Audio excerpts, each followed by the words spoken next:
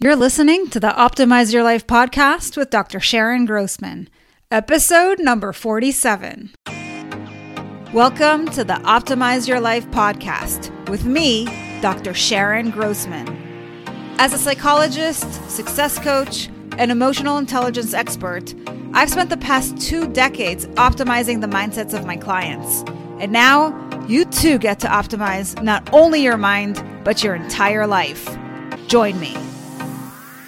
Hello, all you high achievers out there. Glad to welcome you to another wonderful episode of Optimize Your Life. One of the ways we can certainly optimize is through emotional management, which is relevant to our topic of the week, guilt. So today I'm going to answer 3 questions. What is guilt? What purpose does it serve? And how you can get it to work for you rather than against you. Now, if you're anything like my people-pleasing clients, this will be particularly of interest to you, so stay tuned as I'll be sharing some insights from actual coaching sessions I've led. To start us off, I'd like to share my definition of guilt. The way I like to think about guilt is that it's an emotion we experience when we've crossed the boundary of our moral compass. In other words, we have a rule we'd like to follow that is bound by ethics, and we've crossed the line. If you heard last week's episode on frustration, you might recall that we often feel frustrated when we think that other people should do things differently from how they're doing them. Guilt is similar, but it's not about other people. It's about you. So when you say to yourself, I should have done it differently, there's that word again, should. So think of something you feel guilty about. What are you telling yourself you should have done that you didn't do, or shouldn't have done that you did do? Based on this definition of guilt, you can see that this emotion serves a purpose. It is there to keep you in check. Not everyone feels guilty, you know. People who lack empathy for others don't have a moral compass.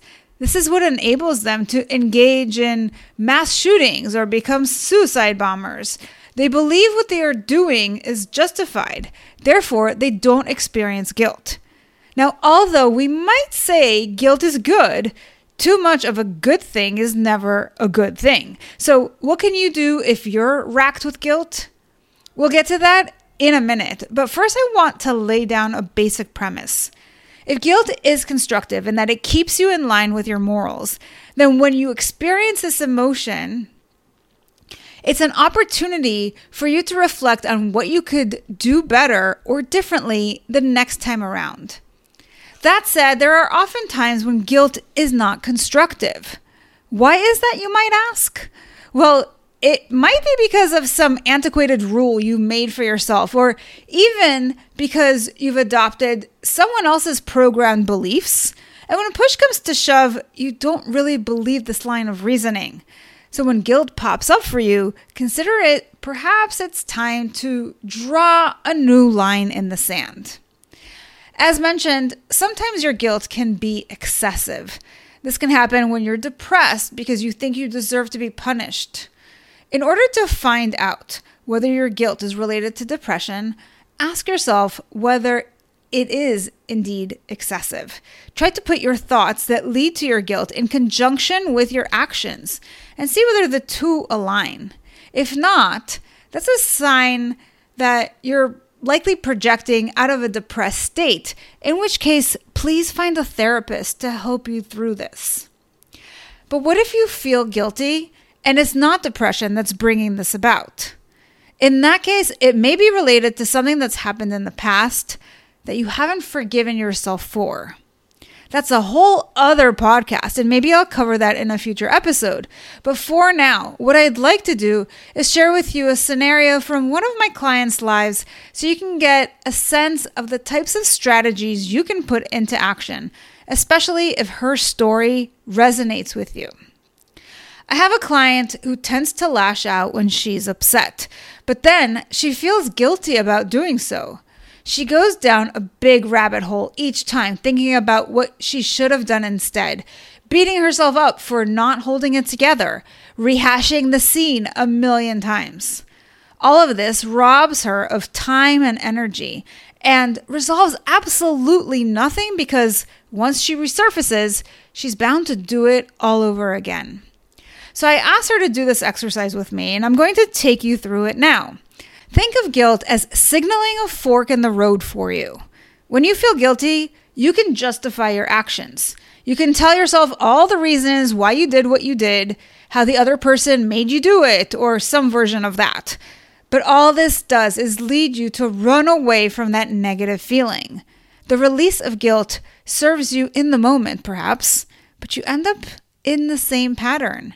It doesn't change anything. On the other side, you have the opportunity to ask yourself some powerful questions. First, ask yourself, why do I feel guilty? Maybe you yelled at your 6-year-old when he played his video game for 20 minutes longer than he was supposed to. You're livid and want to set him straight. In essence, what you want is for him to follow the rules. But by yelling at him, what you get is a child who is intimidated. So then ask yourself, how can I get him to follow the rules without me feeling guilty? This is important for a couple of reasons. First, we want you to be in control of your emotions. If you let him know ahead of time that if he violates the agreement, he'll lose his privilege for the next day, then you don't have to get so mad. The responsibility is on him. Secondly, when you aren't in control of your emotions, you might end up feeling ashamed of your reaction. So now we have guilt and shame on board, and that doesn't feel good.